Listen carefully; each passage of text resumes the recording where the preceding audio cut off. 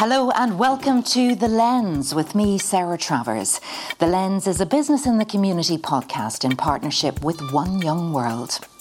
I'm delighted to be joined by our guests today, Ella Bennett, Group People Director, EasyJet Airline Company Limited, and Leonard Howe, Vice President of Digitisation and Product Transformation for Citi Commercial Bank Asia Pacific, and also One Young World Ambassador. Now, in this episode, we're going to be exploring how businesses can act responsibly in an ever-changing people landscape. We'll be finding out how digital is transforming products, processes, and people management. Interestingly, we'll be also delving a little deeper into how EasyJet, from a sector significantly impacted by the pandemic, is emerging through this difficult period. And we'll be finding out how it's managing its business through the current challenges and taking actions to make major changes to the airline structure, positioning EasyJet for recovery. And from one side of the world to another, we'll be meeting our Hong Kong-based guest, Leonard, who is driving Citi's digital transformation of its commercial bank segment in Asia. We'll be finding out how digitisation is impacting the way banks approach client delivery today. Lots to talk about, so let's get stuck in. Ella, Leonard, welcome to The Lens.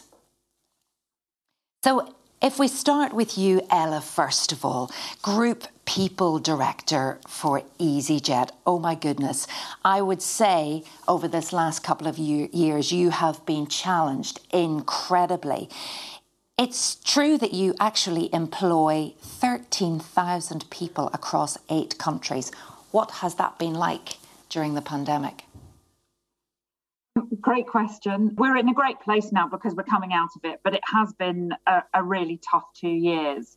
And when I took this role for an airline, I never would thought I'd see all our planes grounded, which they were 2 years ago. We operate out of 8 countries with unions across all those countries. So that meant we had to understand what the furlough arrangements were in all of those countries so that we could put all of our crew where we needed to on furlough. And then we went through a process of working with our unions across those countries. We reduced the size of those bases, closed some bases down. Other times we changed working practices and hours, putting people onto different types of contracts.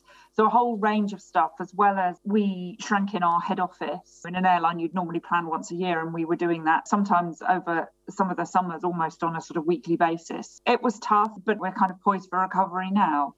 Yeah, well, you must have done an okay job. I see you actually won HR Director of the Year this year at the HR Excellence Award, so something must have gone right, even though it was a massive deep dive, in your own words, into running HR across all of these borders.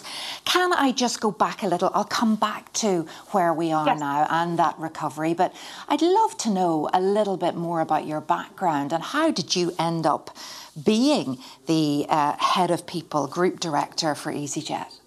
I started my career in the voluntary sector a long time ago now. It's a tough sector. I work for a housing charity and then for Mind, which is a mental health charity here in the UK. And you don't have a lot of resources in the charity sector. You have, and especially in Mind, we were kind of dealing with kind of cutting edge mental health problems, both with our client base, but also really addressing that in the workplace. I think before that became a thing that other organisations now do. So it was a great place to learn the trade. I spent 15 years in a Japanese IT company, Fujitsu, where I did a whole variety of roles. And I think really at a time when IT was going through itself a big transformation, which was, again, great experience for me. So I left Fujitsu and went to work for a UK company called Home Retail Group, which was Argos, Homebase and Habitat, and did then a much more customer-facing HR role in retail. And during that time, we were bought by Sainsbury's. So lots of experience of M&A, and then stayed on and helped to integrate those two companies, and left there and went to EasyJet, really thinking that there couldn't be much more difficult experience coming my way. But little did I know there was going to be a pandemic. Little did you know is right. Okay, well, Ella, what a background, really, to get to where you are today. Leonard, as I said already at the start, you're dialing in from Hong Kong today, so thank you so much for joining us. Would you be able to share with our listeners a little bit about who you are? You have this very, very grand title, Vice President of Digitisation and Product Transformation for Citi Commercial Bank Asia Pacific. What does that actually mean? Good morning, and thanks for having me on here. I basically transform the way the bank serves clients through the entire client journey from the end to end. That means at every touch point, from prospecting, onboarding, implementation, servicing, and beyond, with the sole goal of giving clients a more simpler, holistic, more experiential experience by banking with us, while making this more efficient for us as the bank internally as well. Wow, okay, so that is massive, and we've seen huge changes in the way that we bank over the last number of years. We've definitely moved away from the bricks and mortar and the tellers. At what point do people feature in all of this work, or has it moved away from people? I think at the core of it, it's only become more people-oriented, given that if you think about banking as you have banked historically, you think of very, very manual brick-and-mortar process. You have to be at a branch to put a transaction in, to file a new application, to update your personal particulars. What we've seen within banking here within Asia and more so globally as well is the silver lining in the pandemic has really catalyzed a growth of banks by being more digitally focused for our clients. So people hasn't gone away at the heart, gone away from how we run our processes. In fact, it's become even more people-oriented because now banks are cotton on to the fact that you have to make this more easier for the client wherever they are because of the pandemic. So it's actually the client experience. They've become the people, but I'm wondering about the bank's employees. Are you simply replacing products and processes digitally, or what way does that work? So I think in terms of that, there's never been a focus of sidelining our staff in the interest of digitalization. Rather, we're focusing on how can we ameliorate manual pain points that our staff currently have to go through and during their day job, and making them more efficient. So it's really more of empowering the bankers internally to do a more efficient job than replacing people through automation. I don't think that's what Citibank is about at all. And I think to some degree, you'll never really be able to eliminate that personal touch in banking. And Leonard, how did you get to where you are today? What was your start in life? Where did you grow up, etc.? I've had a pretty roundabout journey to be where I am today. I was born in Singapore, went to school in the US and Singapore as well. Began my career as a journalist. I was a correspondent with Thomson Reuters. I covered the financial markets. I think that really gave me an insight into the financial services industry, particularly banking, given that's where Reuters is known for being a newswire. So I joined Citibank as a summer intern in my final year of college, thinking it would be a simple summer job. And in short, I got hired before I graduated. I joined the bank immediately, and I've been here ever since.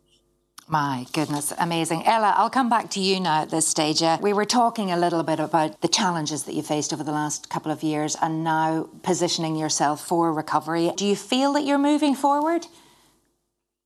So we're seeing good bookings into this summer, which is really exciting. In order to kind of fly a summer, you start the work months earlier. So we've been recruiting cabin crew and retraining pilots throughout the winter. My team particularly busy leading up to us starting to fly.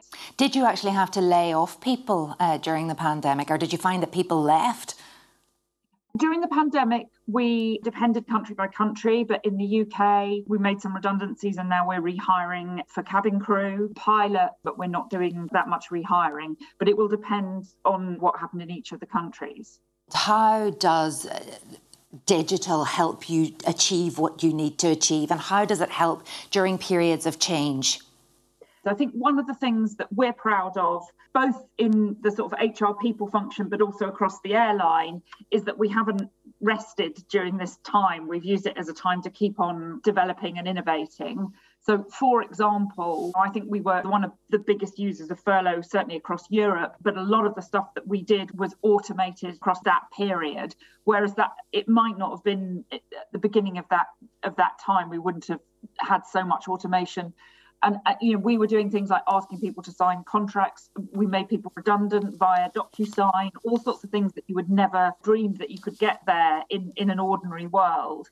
And then in terms of our customers, we've kept on investing, for us, really important how our booking systems, the sort of customers' interaction into how we price, how we engage with our customers, all of that we've kept on investing in. And those are kind of key areas for us going forward, that we really understand our customers from a sort of data and digital perspective. Yes, I mean, even in the last 10 years, just the way you actually get a flight, it's very similar to banking. It's so much is led now by the client, and you download your app and you do your checking in yourself and you try and get the bag size right. Yeah. Always a bit of an issue, but we get there. Do you find that people have, you implement change like this and there's usually a bit of resistance at the start because people think, how does this work? Do you feel that you're educating people enough or do you just let them make the mistakes and learn the hard way? It's really interesting. If I choose hybrid working as an example of sort of implementing big change, I suppose, in the workplace that we've all had to go through, the way we did it was we very much have said we're trialling it, as in, we might not have all the aspects right and we want people's feedback. It's not set in stone. And we used it as a way of doing a lot of manager training. So because actually it's not one size fits all, we spent a lot of time training managers in how to use hybrid and individual conversations with their teams. And it was something that was a kind of cross-functional program. You need IT working, you need the facilities, you need the safety aspects are important. I think in delivering good change, cross-functional teams and adapting and actually not creating the rules at the beginning, but learning them as you go along is kind of how you bring people along with that change. And Leonard, you're particularly invested in the merger of new digital trends with the latest trends in user behaviour. And this is something that I know that you've said really fascinates you. So what do you think is the most exciting thing that's happening digitally in the world of banking at the minute? I think there's a big shift in clients now to having solutions that are more client-oriented and cutting out the middleman. So things like buy now, pay later is an emerging trend within Asia, particularly where you're able to use deferred payments to pay down a purchase. And I think given more so that in some Asian markets here, there is marginally lower credit card penetration than other markets compared to Singapore, Hong Kong, and possibly in the UK as well. So I think we're seeing a lot of opportunity in the Asian markets towards having more deferred payment solutions for clients. And that's really something that's been born out of the whole client experience being simple, gamified, and easily accessed. So do you think that digital trends dictate user behaviour, or is it the other way around? And, how much are you looking up at your competitors and seeing what they're doing all the time? That's a catch-22, Sarah. What I can say is that looking only at banking and not at other industries, there definitely is a focus on banks being more nimble to meet clients' expectations of what a bank should be. I think we look at banking now as catching up with what I call the Appleization of client experience. You think of experience, you think of Apple. So many banks nowadays are having to update their UIs for one thing, their apps. But more than that, their processes to match what clients expect nowadays in terms of speed, efficiency, and experience. I think banks would never be able to innovate as fast as a fintech or a startup. But where our advantage is that our balance sheet gives us a lot more impact to learn from others, execute stronger, and deliver a stronger and a better product. And in terms of your existing customers, I mean, you've been going for a long time, but there's so much risk attached to a digital banking where everything is done, perhaps, as you say, through your phone or literally in the click of a button. But when I think maybe of an older demographic who really this is so alien to them, banking in this way, and they're so conscious of protecting their money and their assets, do you feel there's so much more risk attached to the way that we bank now with hackers and financial crime out there? Whether you're looking at retail clients or corporate clients, the common factor is that a lot of the older decision makers are less digitally savvy. So my job really ties into how can we help them overcome that vote bump and embrace being digital. In terms of risk, if you look at banking digitally today versus the more antiquated approach of people have in mind where you store your cash underneath your mattress or in a kettle somewhere, I mean, there's a lot more risk with that. What we have to do and what I think banks are trying to do faster now is to communicate that inherent less risk by being digital to our older consumer segment. And whenever you do have a problem, so say something's not quite right and you want to talk to somebody, so you log online and then immediately you're faced with a bot and having to talk using a bot. It can get frustrating when you just think, I just want to speak to a human being. I feel the same way. And, at the risk of saying the wrong thing here, it's something that I think banks should never really ever replace people with processes. There has to always be that human touch, whether you're with the airlines like Ella is, or in banks like I am. There has to be that human element, whether you're talking to a bot or you're talking to an agent. Where I think I want to see banks being a bit more cognizant of is striking that balance a little bit more efficiently by having the consumer feel that even when you're talking to a bot, it's either faster in some ways so that it kind of outweighs the missing human touch that they may be going through.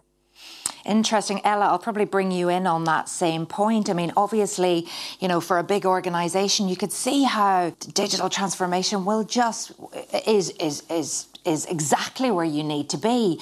But people vote with their feet, and you have TripAdvisors and you have bad reviews now. So, I'm even thinking when the low-cost airlines first came in and it was like streamlining process, get rid of this. And really it got to the point that you felt, well, it wasn't that maybe pleasant, luxurious, people-focused experience that it should be. Has it gone back to that customer experience and how important that is to business?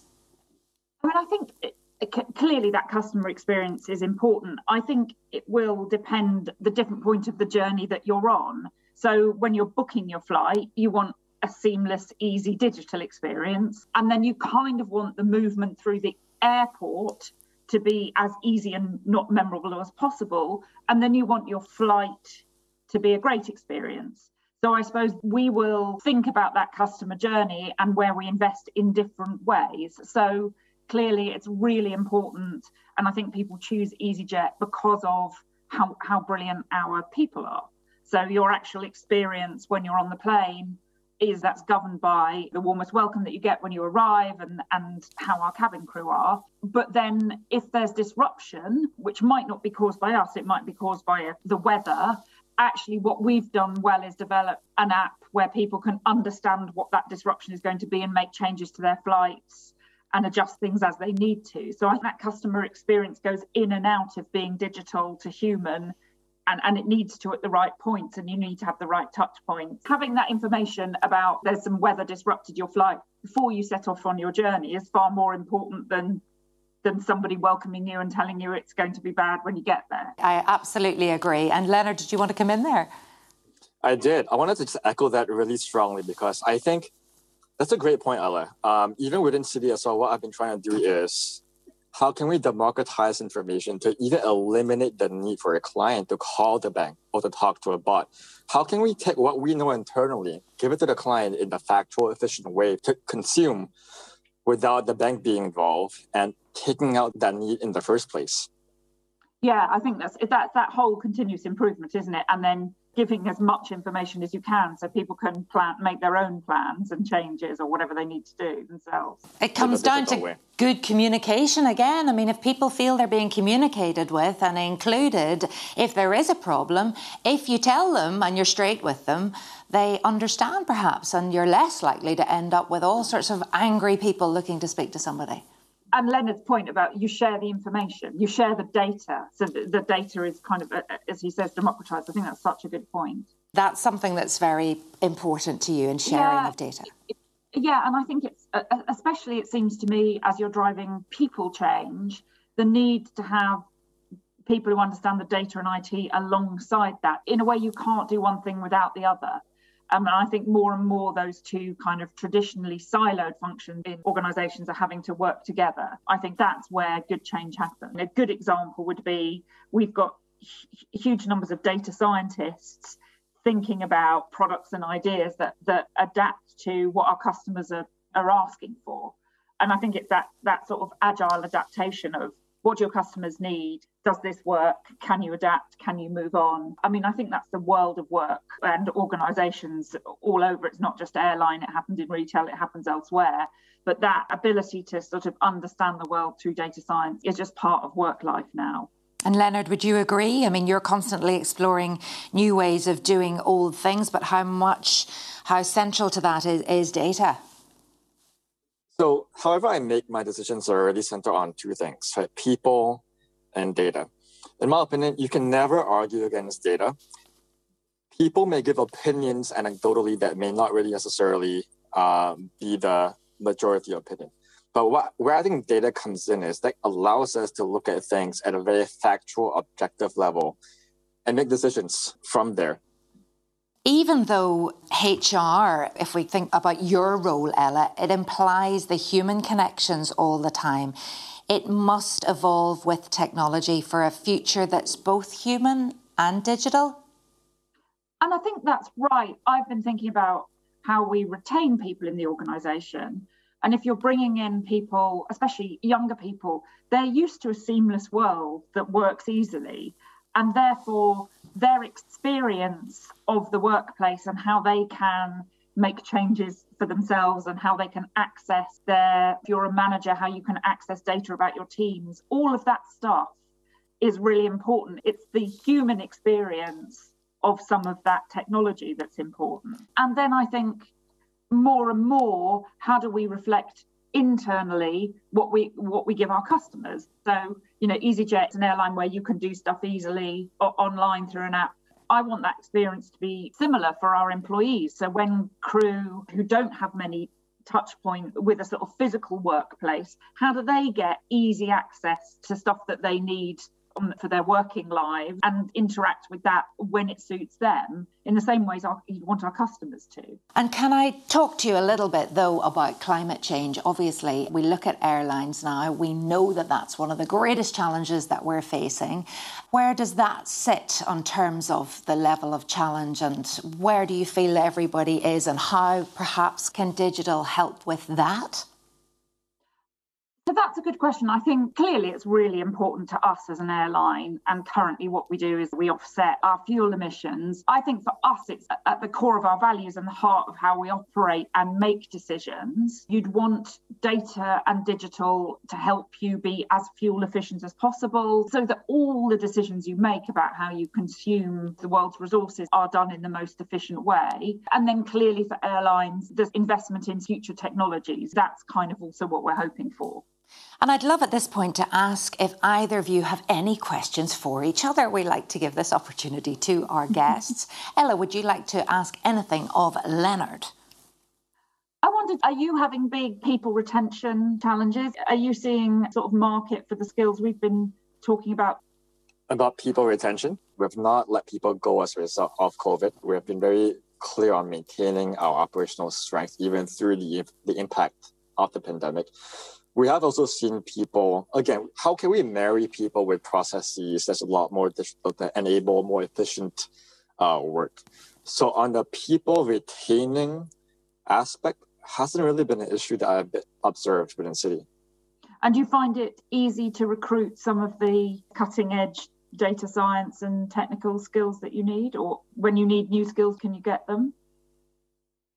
By and large, yes. There will always be a certain draw or rather towards fintechs or startups, especially looking at the whole industry of transformation, digitization, and technology. That's something that I think banks can never ever really combat against, where I think banks do stand to have a little bit of an edge is by sole nature of our balance sheet, we can do a lot more. It may not be as fast as other companies, as smaller fintechs can, but we have the heft behind what we want to do. That makes sense. And Leonard, good question. Thank you, though. Yeah. Have you any for Ella? I did. Wanted to ask, how do you see the impact, right, on travel particularly, and how clients now expect things to be a lot more efficient and faster? I know you said earlier that you have different phases of the client journey. You have what you want them to deliver or to take away from the app, the flying process and the airport process. I guess, is there any common theme that ties all those different expectations together? We just fly intra-Europe, so we're tending to fly shorter flights that get people either on business or to their holiday destinations. And I think more and more what people want is as efficient as possible, as easy as possible, to some extent as democratized as possible an experience. And I think that's actually what we do well, and one that's transparent about what it's going to be, what it's going to cost, how the experience is going to be.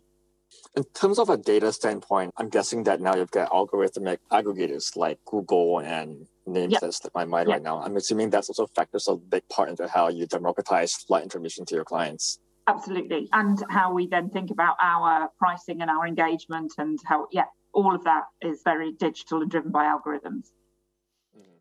And can I just come in and ask both of you a little bit about the impact of global change? Obviously, with COVID-19, we saw how drastically that affected every part of the globe. And Leonard, what's it like in Hong Kong at the minute?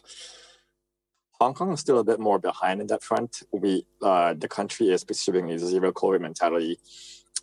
So we still have lockdowns past 6 p.m. every day. You cannot eat out with more than 2 people. Traveling into the country is extremely onerous with quarantines of up to 14 days in self-funded hotels that you pay for. Gosh. So, Sarah, I mean, your question was, how is it like now?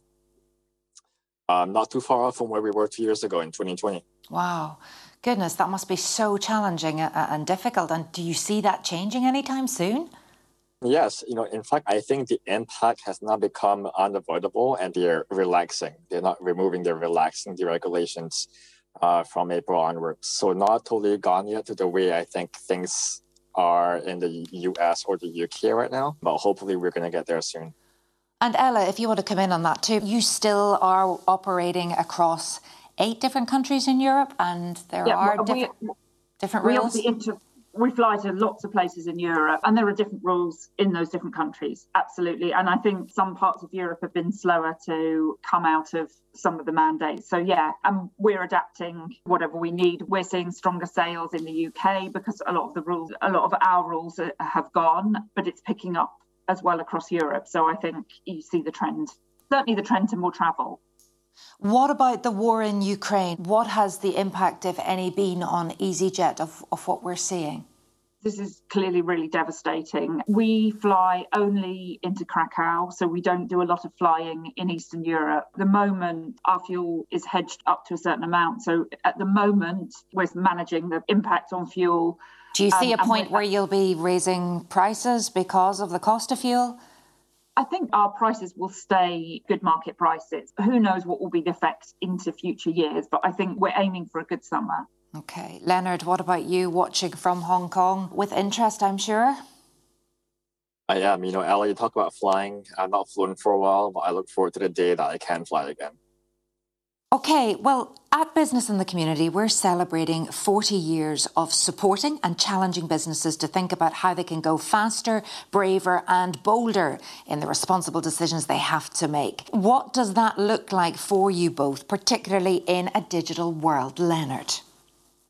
I think one for banks is definitely being a bit more embracing of change and of risk. We are a little bit more conservative in terms of our risk approach. Run fast, break things, apologize, and say sorry later. Hasn't so much featured in banking that mindset. But I think what I will hope to see is that as part of us trying to promulgate and to inculcate a more transformative mindset, there's a bit more senior level engagement and acceptance around that much bit more of risk in terms of being inventive and cutting edge. Because if you look at how the biggest fintechs come about today, it's about them really doing something that's not been done before, and taking risks along the way of it possibly failing and then succeeding. Okay, Leonard, so taking more risk. What about you, Ella? Having a kind of internal culture where you're many more people working in an agile way, a sort of mindset where we kind of test an idea. If it works, we put it into practice. If it doesn't, we move on. I think at the moment that's been more constrained to some of those in data science. But I think that cultural adoption of that mindset is something we'll have to kind of face in the workplace. I think if you look to more global trends, it's interesting, what will happen? Will we ever get to a point where we have digital passports? I mean, that has its own political, personal sort of issues, but something like that would make travel quicker and faster, but comes with its own set of different issues. So I think you'll start to see some of these bigger things hit travel as in the next few years. I wonder in 10 years' time, will they be looking back at this interview and go, see, she was on the money there, definitely with that one. A final question for you both, and it's a bit more of a personal one, but obviously you're both leading into big organisations. You have a lot of responsibility there, so we like to know, what your values are. So what's the one thing you are personally committed to do less of or more of to positively impact the world? Leonard? I've always been really big on mentorship, having been myself a beneficiary of that as a youth myself years ago. So I'm very engaged with my community in terms of being that mentor to youth. For the longest time, I've been engaged with people 16 and above, just being a counselor to them, helping mold and shape them as they go through a very tumultuous and, of course, confusing part of their lives. And I think for me, what I've always been about is empowering younger people to make healthy decisions. That's lovely. And I suppose that affects your work as a One Young World ambassador. That is something that you're passionate about too? It has. So I was very fortunate to work with a young entrepreneur in Azerbaijan through One Young World, who launched a adaptive fashion startup targeting affordable clothes wear for people with disabilities. So if you think about that segment of society, they're often overlooked in terms of their fashion needs. Name me one adaptive fashion brand. One probably doesn't come to mind. So I think that was a thing that I was very privileged to be able to help do through One Young World, to help this young entrepreneur from Azerbaijan take his idea and put it into fruition. And I think a couple of months ago, they launched the first season, right? They had a fashion runway, they had a fashion show featuring people with disabilities wearing their clothes. So for me to see that impact on someone that I had the privilege of working with and having that be borne out in an actual tangible fashion line was very gratifying for me. Absolutely brilliant. Thank you for sharing that story with us, Leonard. Ella, what's the one thing you'd be personally committed to do less of or more of to positively impact the world? I didn't know what Leonard was going to say, but I was going to say, I think mentoring for me is one way of being able to kind of, obviously I've got a set of skills that I've gained being this old in the workplace now, and being able to kind of mentor and give that back feels like a privileged thing to be able to do.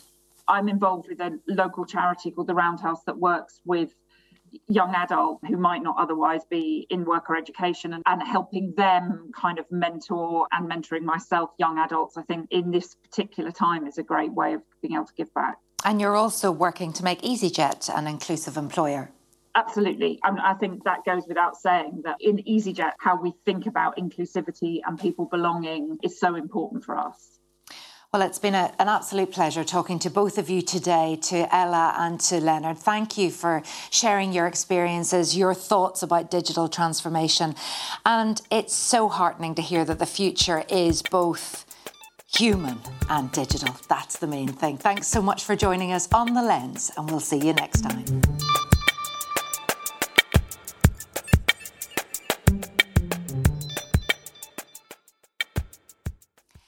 Business in the Community's powerful network exists to convene businesses to use their resources, skills and expertise to change the world.